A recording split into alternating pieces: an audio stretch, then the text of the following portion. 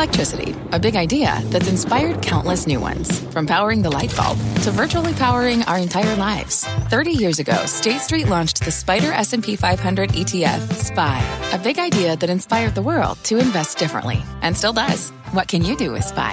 Before investing, consider the fund's investment objectives, risks, charges, and expenses. Visit ssga.com for a prospectus containing this and other information. Read it carefully before investing. SPY is subject to risks similar to those of stocks. All ETFs are subject to risk, including possible loss of principal. Alps Distributors, Inc. Distributor. I'm Scott Wapner, and you're listening to CNBC's Halftime Report, the podcast, the most profitable hour of the trading day. We record this live weekdays at 12 Eastern. Listen in. Carl, thanks so much. Welcome to the Halftime Report. I'm Scott Wapner, front and center this hour, the bounce. Can you trust it? Should you buy it? How far can it go? We'll debate all of that with the investment committee this hour. Joining me today, Stephanie Link, Jim Lebenthal, Josh Brown, and John Najarian. He's the co-founder of MarketRebellion.com. Take a look at the markets. Carl said it. Stocks higher across the board. All sectors are green. Tech is big today. The NASDAQ getting another big jump. It's the best two-day gain for the S&P since February. Almost a 3% gain for the NASDAQ. Take a look at that 145 10-year note yield. Always bring that up. Big question, Doc. Is the bounce legit? Can you trust it? How far can it go? And I'll tell you what, judging by what I learned just before I came on the air, you must think it's not going to last, and it's not legit.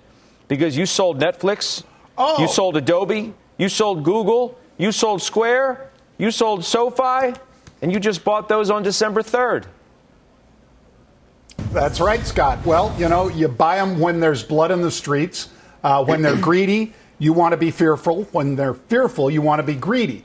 And so I bought all those last week. You were getting a much-deserved day off on Friday when I was on with Frank and the crew. But we were waiting to deploy some capital, Scott, and when that market was just getting throttled, we were able to buy Square down at 175 or less. We were able to buy SoFi at 1470, I think, or something like that. And Google, Adobe, Netflix, all of these stocks that you described, when the vol gets up like that, Scott, as you know, Pete likes to buy stocks and sell that pumped up volatility. Now, we were actually quite lucky because the volatility came down so fast, to your point.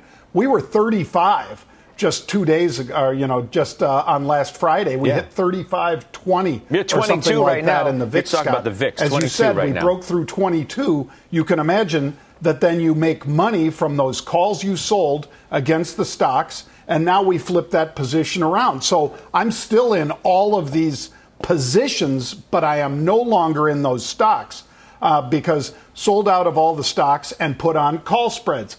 Because that's, what you do when you're trying to move the odds into your favor. So by selling those stocks, Scott, we were able to raise a bunch of capital and then put on call spreads in Google, in SoFi, in Square, in Tesla, in Microsoft, in a whole bunch of stocks, including the ones that we bought just Friday. And rarely do you get a turnaround this fast. In fact, when vol pops, it usually pops to the upside very quickly, like we saw Friday, and then comes down grudgingly. This is one of the fastest drops we've seen in a long time, Scott, to come from 35 plus down and breaking 22 earlier this morning. So is it fair to say that you're more managing your risk rather than making a bigger statement about whether you trust the bounce in stocks or not?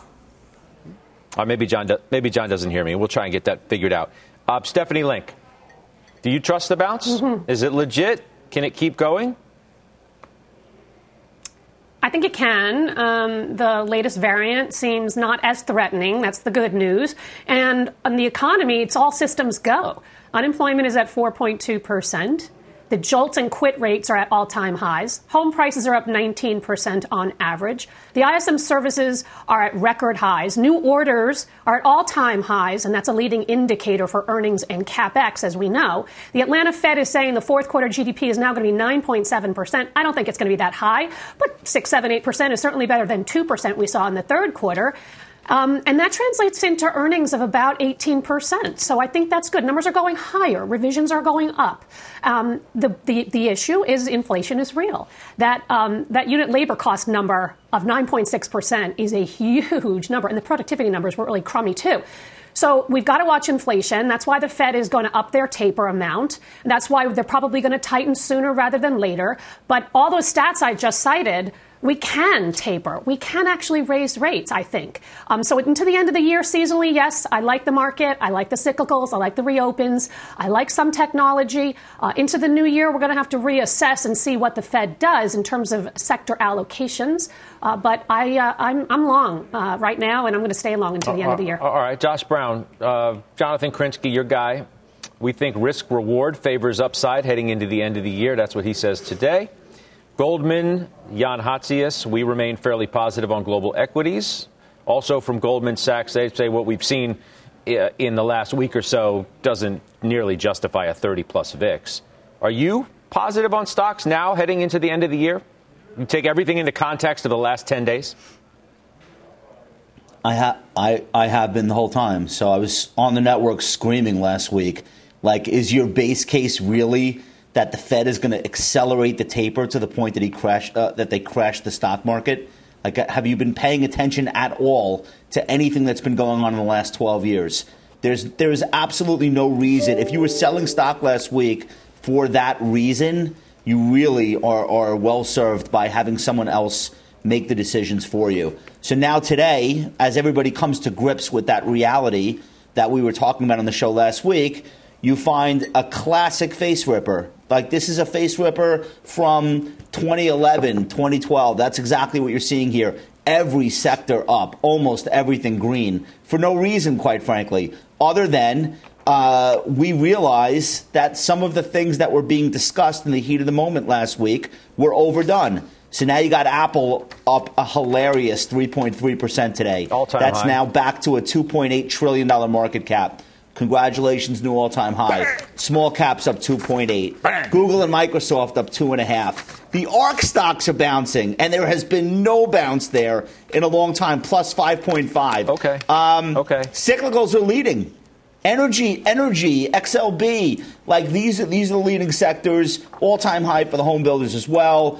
Shopify up big, Square up big, Snow, the Trade Desk, NVIDIA, the IPO index, all the favorites. I have to tell you. Yeah. Hold on. Hurry up. I have to tell you. I want to get in. Who bought the dip?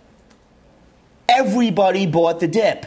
If you look at Bank of America data from Savita's team last week, every single group that they track, hedge funds, institutions, wealth management, pensions, everybody bought the dip, but nobody bought the dip harder than corporate buybacks. Massive buying in the buyback space. That's something that we really haven't seen.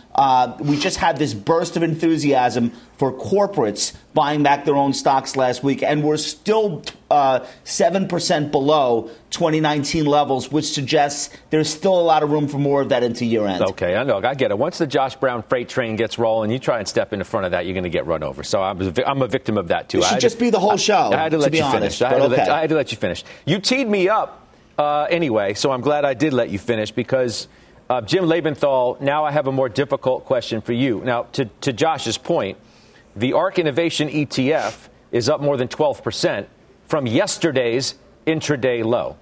To his point as well, what Bank of America is saying about everybody buying the dip, inflows of near $7 billion this week or last week, largest since 2017 in terms of people buying the big dip. Yet I asked everybody yesterday, why not buy the dip in the ARK funds and all those kinds of stocks yesterday, and I had no takers on the show. Not a single person said now was the time, to which I suggested, well, I don't know, maybe that's a contrarian indicator in and of itself, that all you guys didn't think now was the time to buy. I look up today. The cloud computing ETF is a perfect example of that. It was down 3% yesterday. It's up 6% today.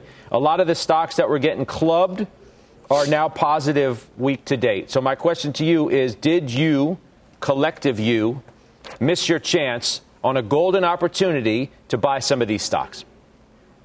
The answer is I doubt it. And it's not because they're bad companies, but it's because they've got some headwinds right now. Number one is this is a year in which there are massive gains across almost all of the stock market, except for the Cathie Wood stocks. Not because Cathie Wood is a bad manager. It's just because those are the stocks that have losses in them year to date. And that's where people are looking to sell stocks in order to get tax losses to shield gains. That's one headwind.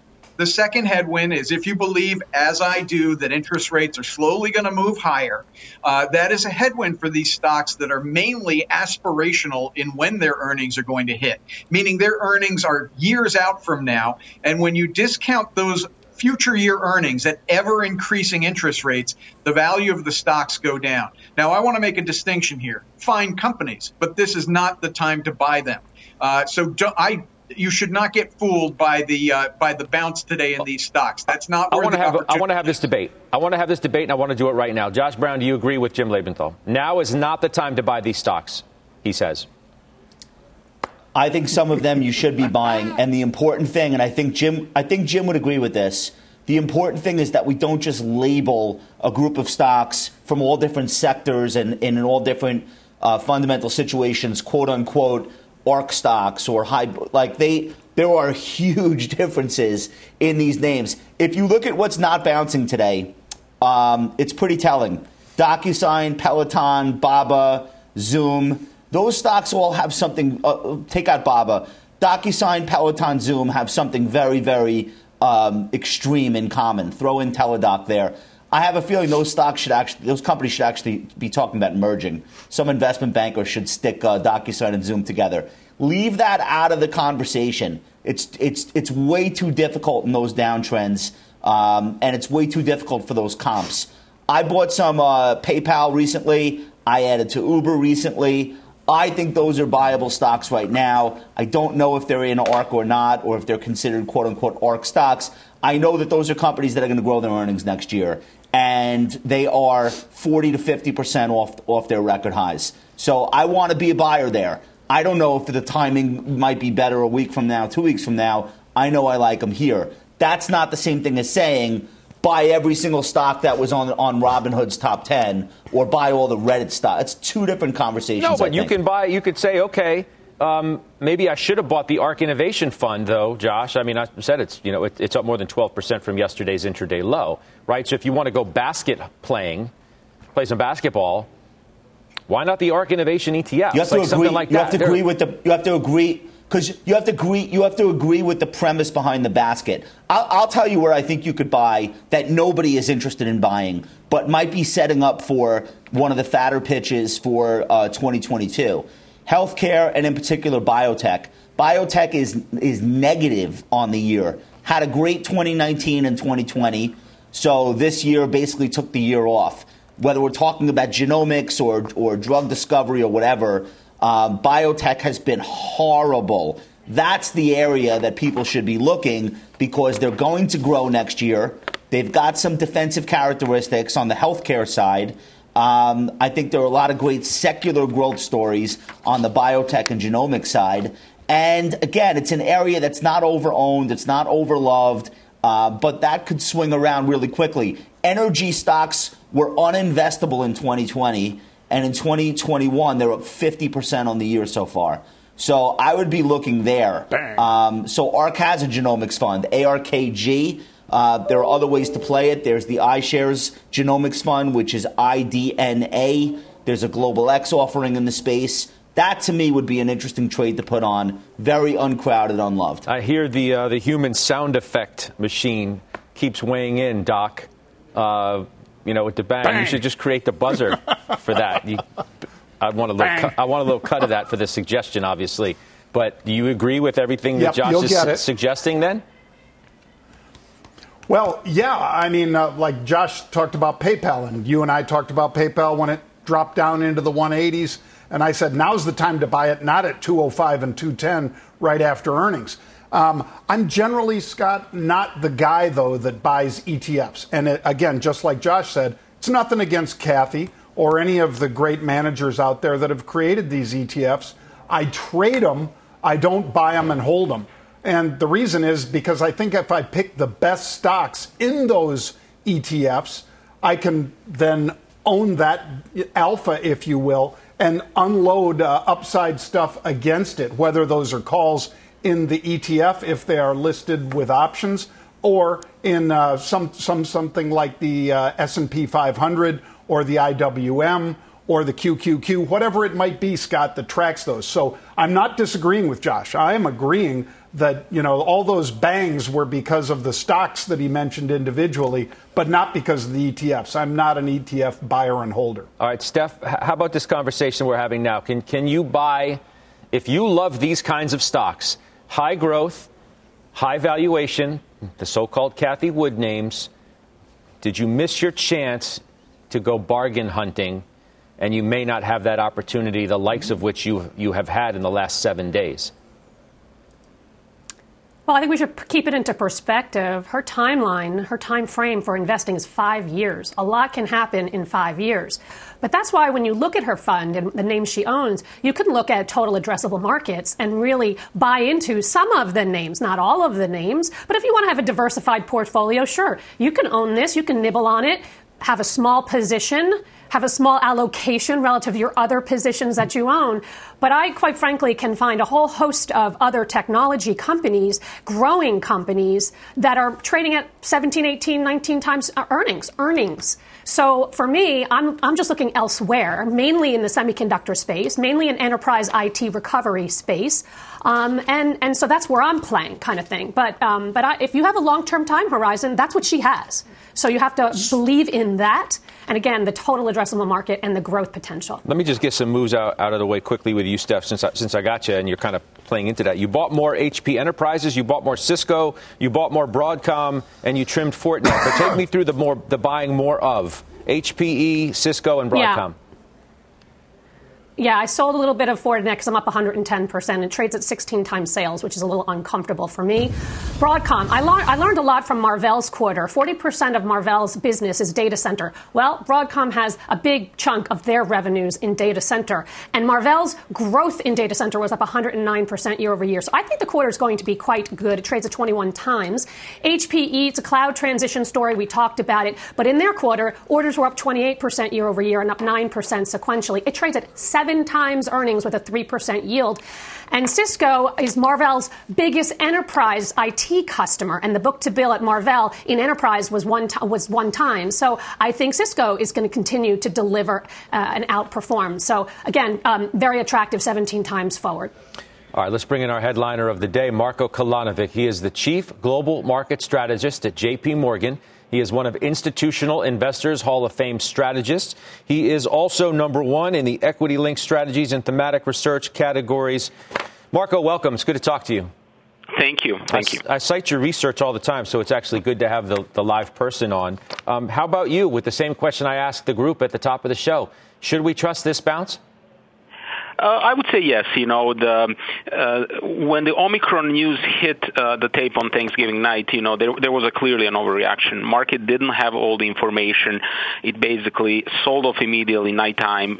Then next Monday we had a sort of Moderna putting some also concerning news, which were also turning out now not to be quite as accurate, and the market took another hit. So basically, markets sold off very rapidly on basically, news that were not very reliable. And now it's basically recovering those back, and as we see more data from Omicron from South Africa, market is kind of reassessing that. And you also have a little bit of a short squeeze today, because in what I believe is that last week, some funds opportunistically went out to short. They were expecting maybe we repeat 2018 December, so sort of maybe you can make some money on the downside, but that was the wrong assessment. So now today we have a short squeeze, and effectively market has recovered the Omicron panic. I understand, but you did not mention the other major catalyst for the sell-off. I don't know if that was on purpose or not. It was a little bit on purpose, but yes. You know what I'm talking about, right? I mean, it's like the elephant in the room. It's the Fed. It's Jay Powell. Look, we had the Powell's comments. It hit the market on that day. It was more of a rotation, and I know you guys discussed already sort of, is it the growth, is it the value? So the growth stock took a little bit beating. Actually, value was a bit supported with those news. So I think that the bulk of the move was Omicron. Fed certainly caused some concern, which were a bit more on a rotation side. Look, we will see the Fed next week.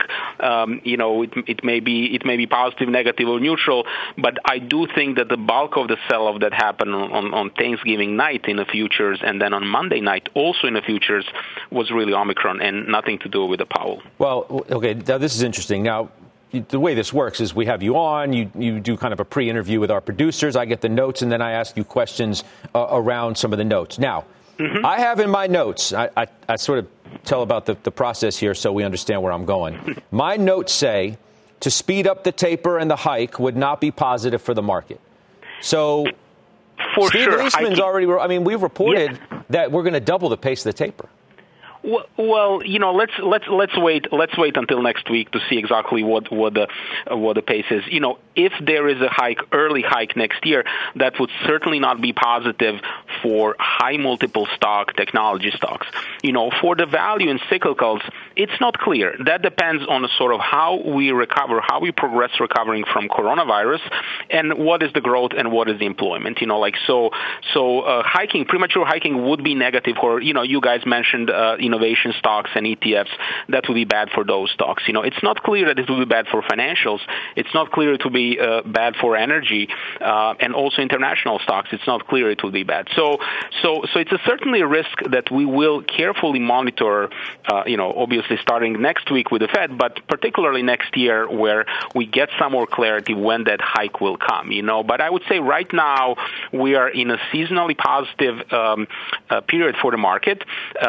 We believe that coronavirus is sort of declining globally. So we had this Omicron scare, but keep in mind, we still have a Delta. And there are some signs that Delta is declining actually in Europe, and we need to see the U.S., but next year, especially first half of next year, could be the year of strong recovery, And if you do have a recovery, Fed hike could be absorbed, especially by cyclicals. Again, not so much maybe by very high hyper-growth, speculative growth stocks, but bulk of a market is not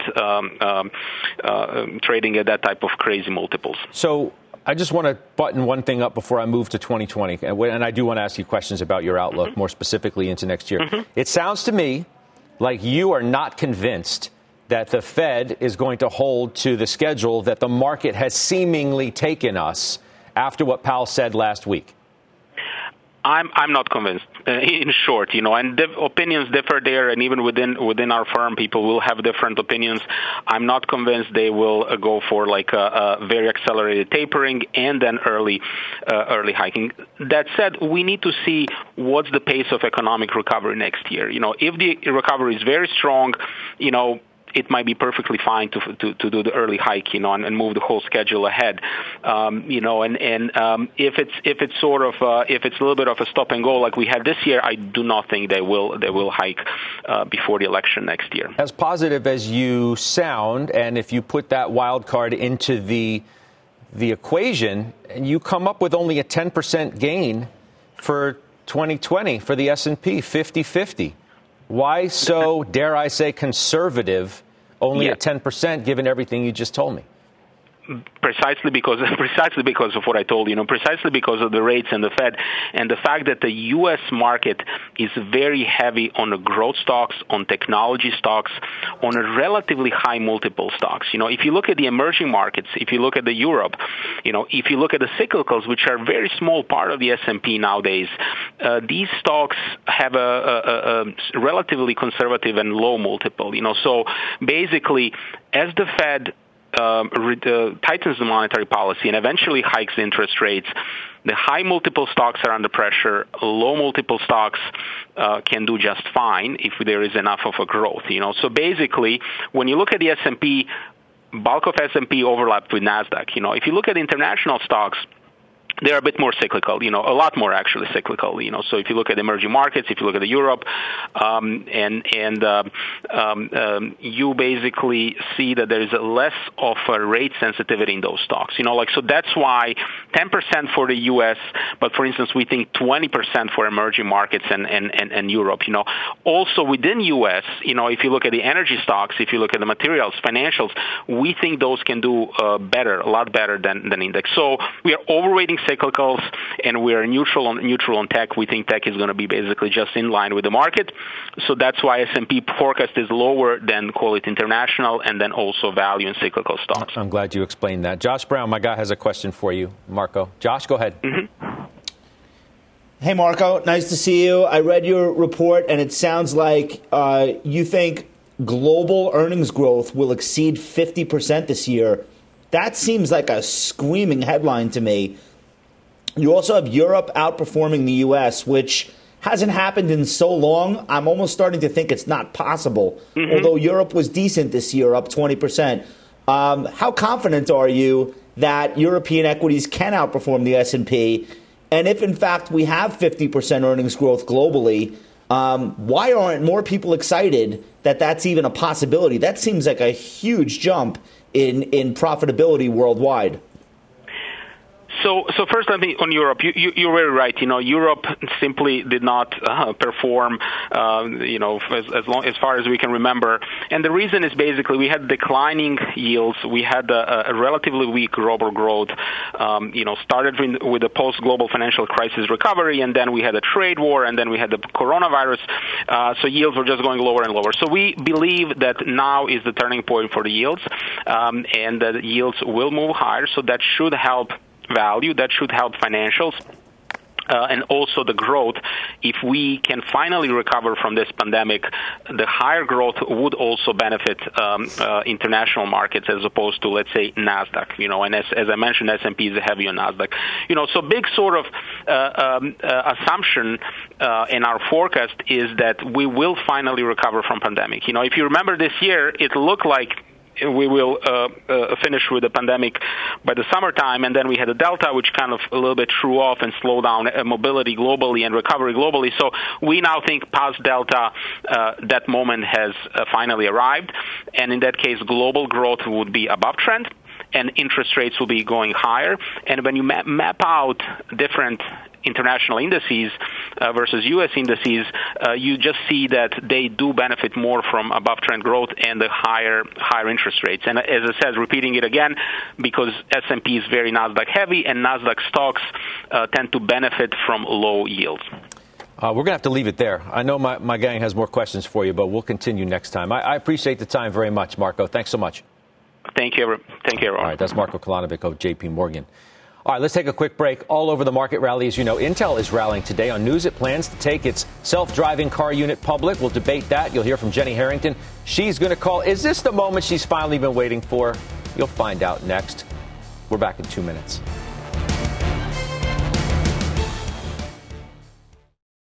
Old Dominion Freight Line was built on keeping promises. With an industry-leading on-time delivery record and low claims rate, we keep promises better than any other LTL freight carrier because we treat every shipment like it's our most important one. Visit odfl.com to learn more.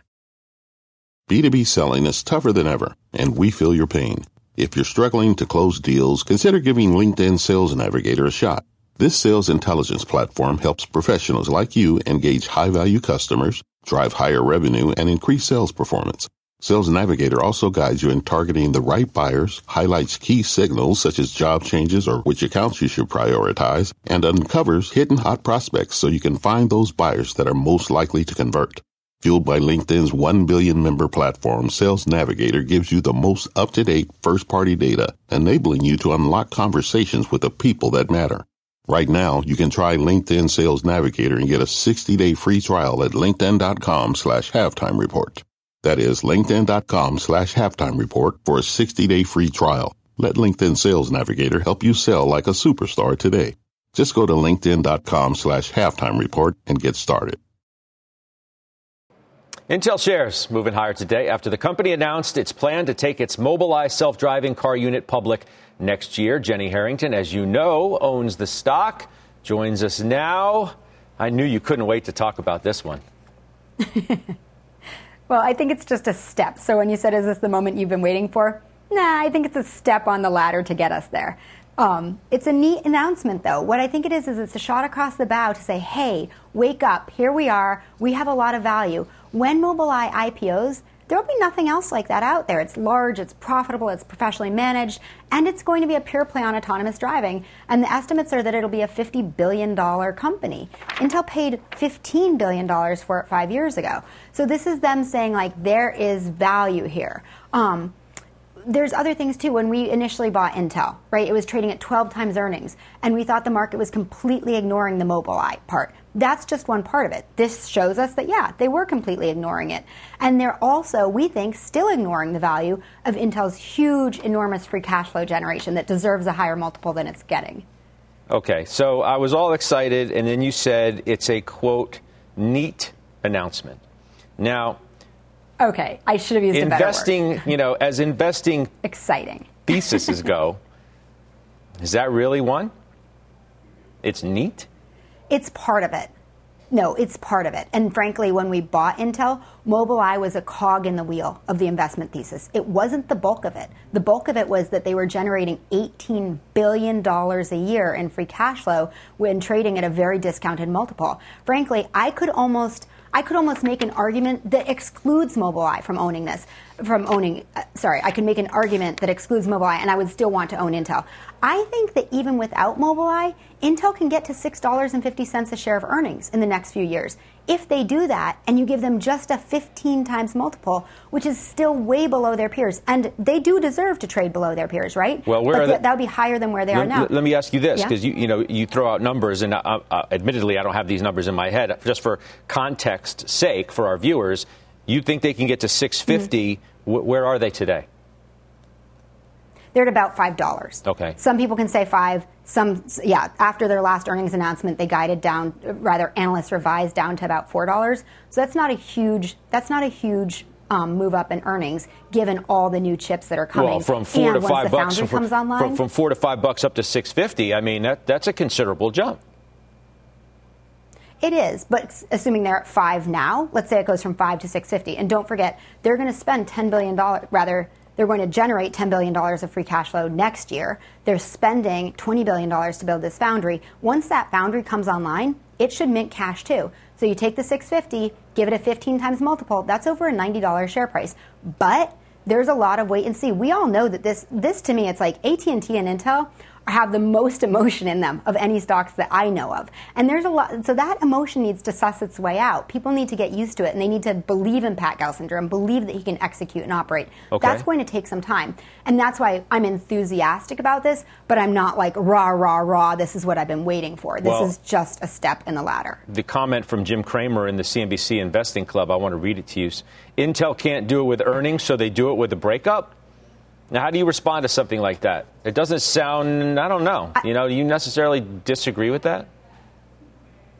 Yeah, I do. And if you look at their earnings, they've actually beat the last several quarters. They beat by 54% last quarter, 20% the previous 2 quarters, 38% the last quarter. But then the stock traded down after last quarter, not because earnings were great, they were, but because they then guided for 22, where margins would be compressed a bit because they'd be investing in new chips, in new products. And so there's like a year of compression, a couple years of compression, and then they explode. So I think that they will do it with earnings. Okay.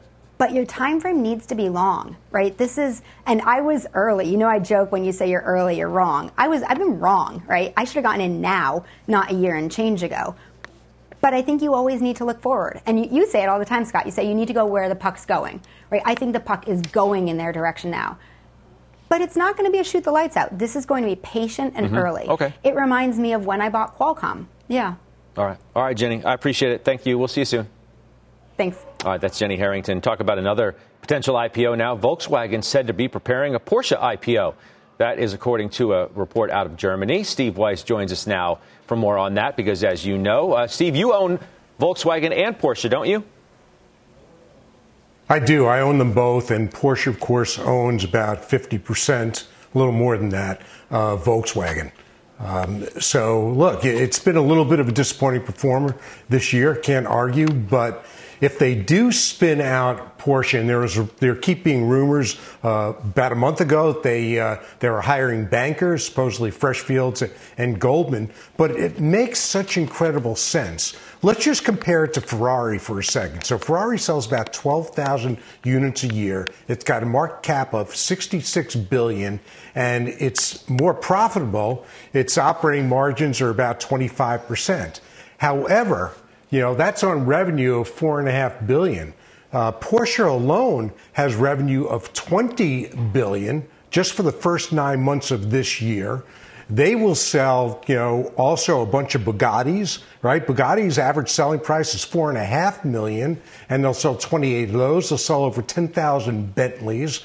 And Lamborghinis, they'll sell about 9,000 Lamborghinis. So when you take a look at where Ferrari is being valued at 30 times, 35 times EBITDA, and you can put a similar multiple on that of Porsche, the entire market cap of Volkswagen is about $120 billion. The Porsche market cap estimates could go from $50 to $100 billion on that company alone.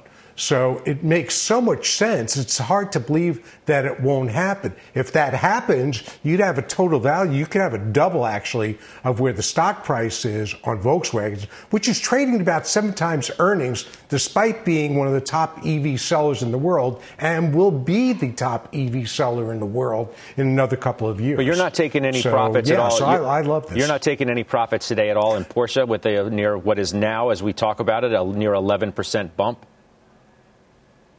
No. I think Porsche goes a lot higher. I mean, once again, if they spin this out, you've got to double in the overall company. And the Porsche spin out alone, to me, that's much more valuable than Ferrari, which is selling roughly the same number of Bentleys, overall, with just 12,000 units in Ferrari. Interesting move in that. Glad you came on. Steve, thanks. We'll see you soon. That's Steve Weiss. Let's get the headlines now with Christina Partsinevelos. Hey, KP. Hello, Scott, and here's what's happening at this hour. Widespread outages for Amazon's AWS cloud services are affecting multiple companies and thousands of users. Disney says its Disney Plus streaming service has been disrupted. Robinhood is also noting issues. Dr. Anthony Fauci saying early data suggests the Omicron variant is not worse than earlier variants. However, he says Omicron is highly transmissible, but almost certainly not as severe as the Delta variant. He says it will take weeks, though, to properly judge Omicron's severity. And former Trump chief of staff Mark Meadows signaling a sharp reversal. His attorney saying Meadows will not cooperate with the January 6th congressional investigation. The attorney says the panel has shown no respect for executive privilege protections claimed by Meadows. And Kellogg workers have rejected a tentative labor deal. The 5-year deal covered 1,400 employees at 4 U.S. cereal plants. And that's the news this hour. Scott, back over to you. All right, thank you. All right, Cathie Wood's flagship ARK Innovation Fund. We talked about that, down nearly 20% this year. Now she has a new ETF. We're going to tell you what it is and the stocks that are in it when we come back.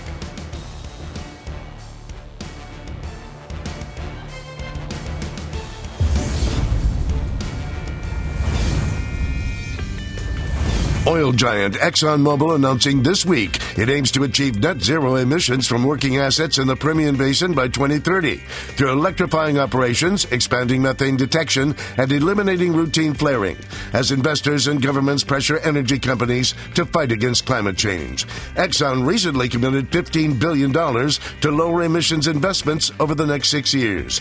That's your ESG Fast Fact of the Day.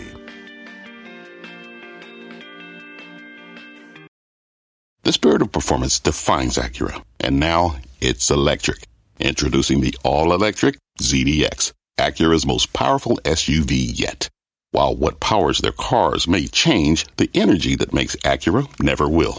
Crafted using the same formula that brought them electrified supercars and multiple IMSA championships, the ZDX has track-tested performance that packs an energy all its own. With a premium Bang & Olufsen sound system and up to 313-mile range on a single charge, and a Type S variant with an estimated 500 horsepower, the ZDX is everything they said electric could never be. It was built with the driver in mind, just like Acura's been doing since the beginning. We could talk all day, but the only way to experience this electric performance is to drive it yourself. Unlock the energy and order yours at Acura.com. What does it mean to be rich? Is it having more stories to share or time to give? Is it being able to keep your loved ones close or travel somewhere far away? At Edward Jones, we believe the key to being rich is knowing what counts. Your dedicated financial advisor will take a comprehensive approach to your financial strategy to help support what truly matters to you. EdwardJones.com/findyourrich. Edward Jones, member SIPC.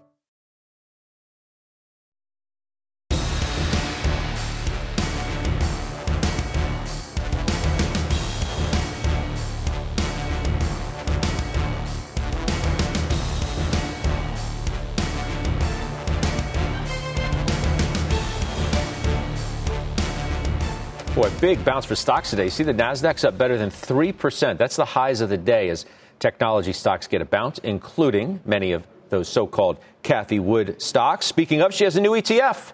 Our Kate Rooney has that story for us. Hey, Kate. Hey, Scott. This is Cathie Wood's second new ETF in the past few years, the ARK Transparency ETF, ticker CTRU. It starts trading tomorrow, and this is another play on the ESG space, or environmental, social, and governance. It comes amid a wave of demand for these types of investments. And you won't have any Cathie Wood stock picks in here, though. It's not an active ETF. It'll follow what's known as the Transparency Index. That's a list of 100 companies that are scored independently and measured on some metrics like legal proceedings and reputation. ARK argues that transparency leads to more consumer trust, they say, and offers long-term growth potential. It says there are 98% fewer financial crimes and 95% fewer environmental violations with more transparent companies. The ETF will have zero exposure to the chemical or fossil fuel industries. Alcohol, tobacco, gambling are all banned. Confectionery, so no sugar there, that's also banned. And banks are excluded as well. Among the top 10 holdings, you've got Cloudflare, Bloom Energy, Tesla, that of course is an ARK favorite. At number 4, NVIDIA and Spotify, also on that list. And the launch, guys, comes during a rough patch for Cathie Wood's actively managed ETFs. They're bouncing back a bit today, but investors have been rotating away from Cathie Wood's bread and butter, of course, high growth. Take a look, though. All of those ETFs, the actively traded ones, are negative for the year. Autonomous tech and robotics, though, that's the only positive one on the year so far. That one outperforming here. Scott, back to you. Super interesting. Kate, thank you. That's Kate Rooney for us out in San Francisco for us. Josh Brown, I'm guessing you may have a thought or two about this new ETF from Cathie Wood. Well, I think in this day and age, if you're a large asset management firm, which ARK clearly now is, you have to have something ESG in your suite of products. Ostensibly, you're going to financial advisory firms like mine. You're presenting an approach where these are the categories we cover. So much money has been and will continue to go into funds that play up governance and transparency and equality, et cetera. So, you're not even in the game if you don't have that as part of what you're offering. And I don't mean that cynically. This is what the people want. And when you work in asset management, it's no different than any other industry. You have to give the consumer some version of what they're asking you for. So that's what I think this is. It's not revolutionary. I don't think it's meant to rival what they're doing in the flagship fund. And it's an index approach, so the fireworks will be fairly muted as time goes on if this thing does attract money. So that's what I think is going on here. Okay. Up next, we have a big call on one consumer stock. The firm saying its recent underperformance is a big buying opportunity. We'll discuss that, debate it next.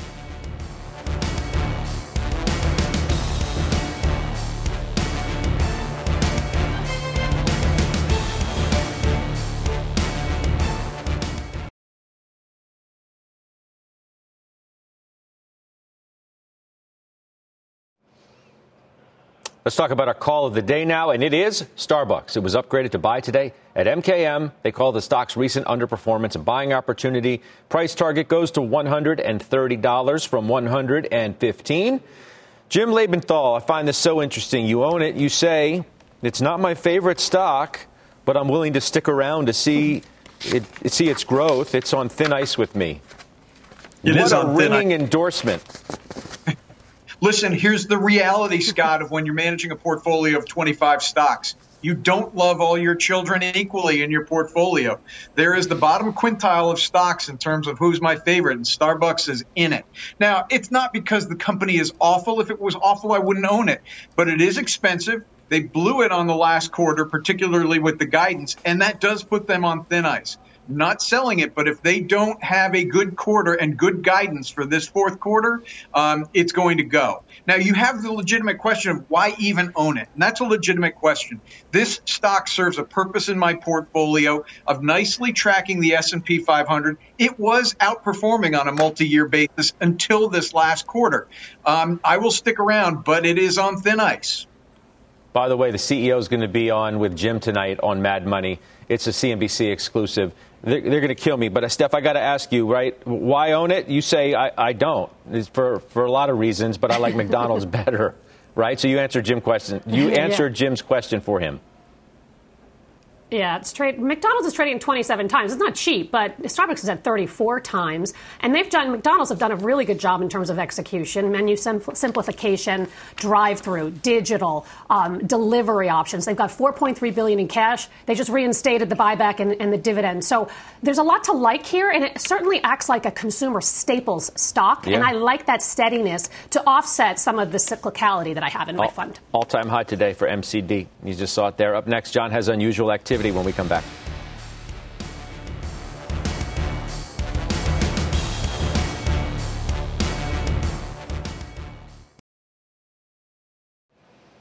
Okay, Dr. J, let's do unusual. Let's do it, Scott. Both of these are short term. The first one is Amazon. They're buying the 35.50 calls, Scott, with Amazon just over 35.15 this morning. They bought about 10,000 of those quickly. That has built now to 17,000. I just checked it moments ago. So an awful lot of upside buying in a very expensive stock. So not surprisingly, they're buying the options instead. Second one, Mara. So this is one of those plays, of course, on Bitcoin mining, Scott.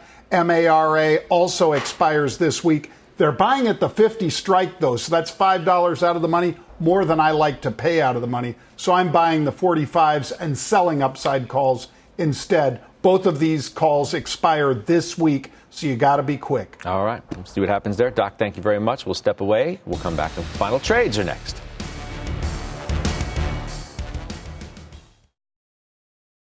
Hope you'll join us tomorrow for CNBC's Financial Advisor Summit. We look ahead to 2022. And guess who? The Linkster. Stephanie Link will be one of the participants. You can register at cnbcevents.com/FA Summit. Steph, in honor of that, we're excited about that. What's your final trade today? Me too. American Express, I bought it the day after Thanksgiving when the stock fell 9% on the day. It's all about travel and entertainment, Scott, and the recovery. We're seeing it in leisure more better than 2019 numbers, and business hasn't even begun yet, though. And they today raised to the high end of guidance for 2022. So I still like it. 17 times earnings. It's attractive. Okay, Mr. All In. Yeah, Union Pacific. Industrials haven't gotten enough love. This is a quality industrial, particularly as containers start moving out of Los Angeles and Long Beach, which they are. Yeah, well, big day in the market today, not doing all that much. Dr. J. Snap. They're buying the 52 calls that expire this week. I bought those, Scott. All right, and Josh Brown. Nice bounce in Coinbase. I think it can continue. Yeah. Staying long. Nice bounce across the board. Really, take a look at stocks as we go out here. It's a big bounce back, especially in technology and the NASDAQ. The exchange begins right now. You've been listening to CNBC's Halftime Report, the podcast. You can always catch us live weekdays at 12 Eastern, only on CNBC. Picture this. It's Saturday morning and you're on your John Deere compact tractor. You're effortlessly breaking ground on your new landscaping project. Next, you're moving piles of rocks just by moving a lever. And now, you're enjoying the warmth of the sun as you clear brush across your pasture. We could keep trying to put you in the moment, but to really understand everything you can do with a John Deere compact tractor, you just have to get in the seat. Learn more at johndeere.com/get in the seat or visit a dealer near you.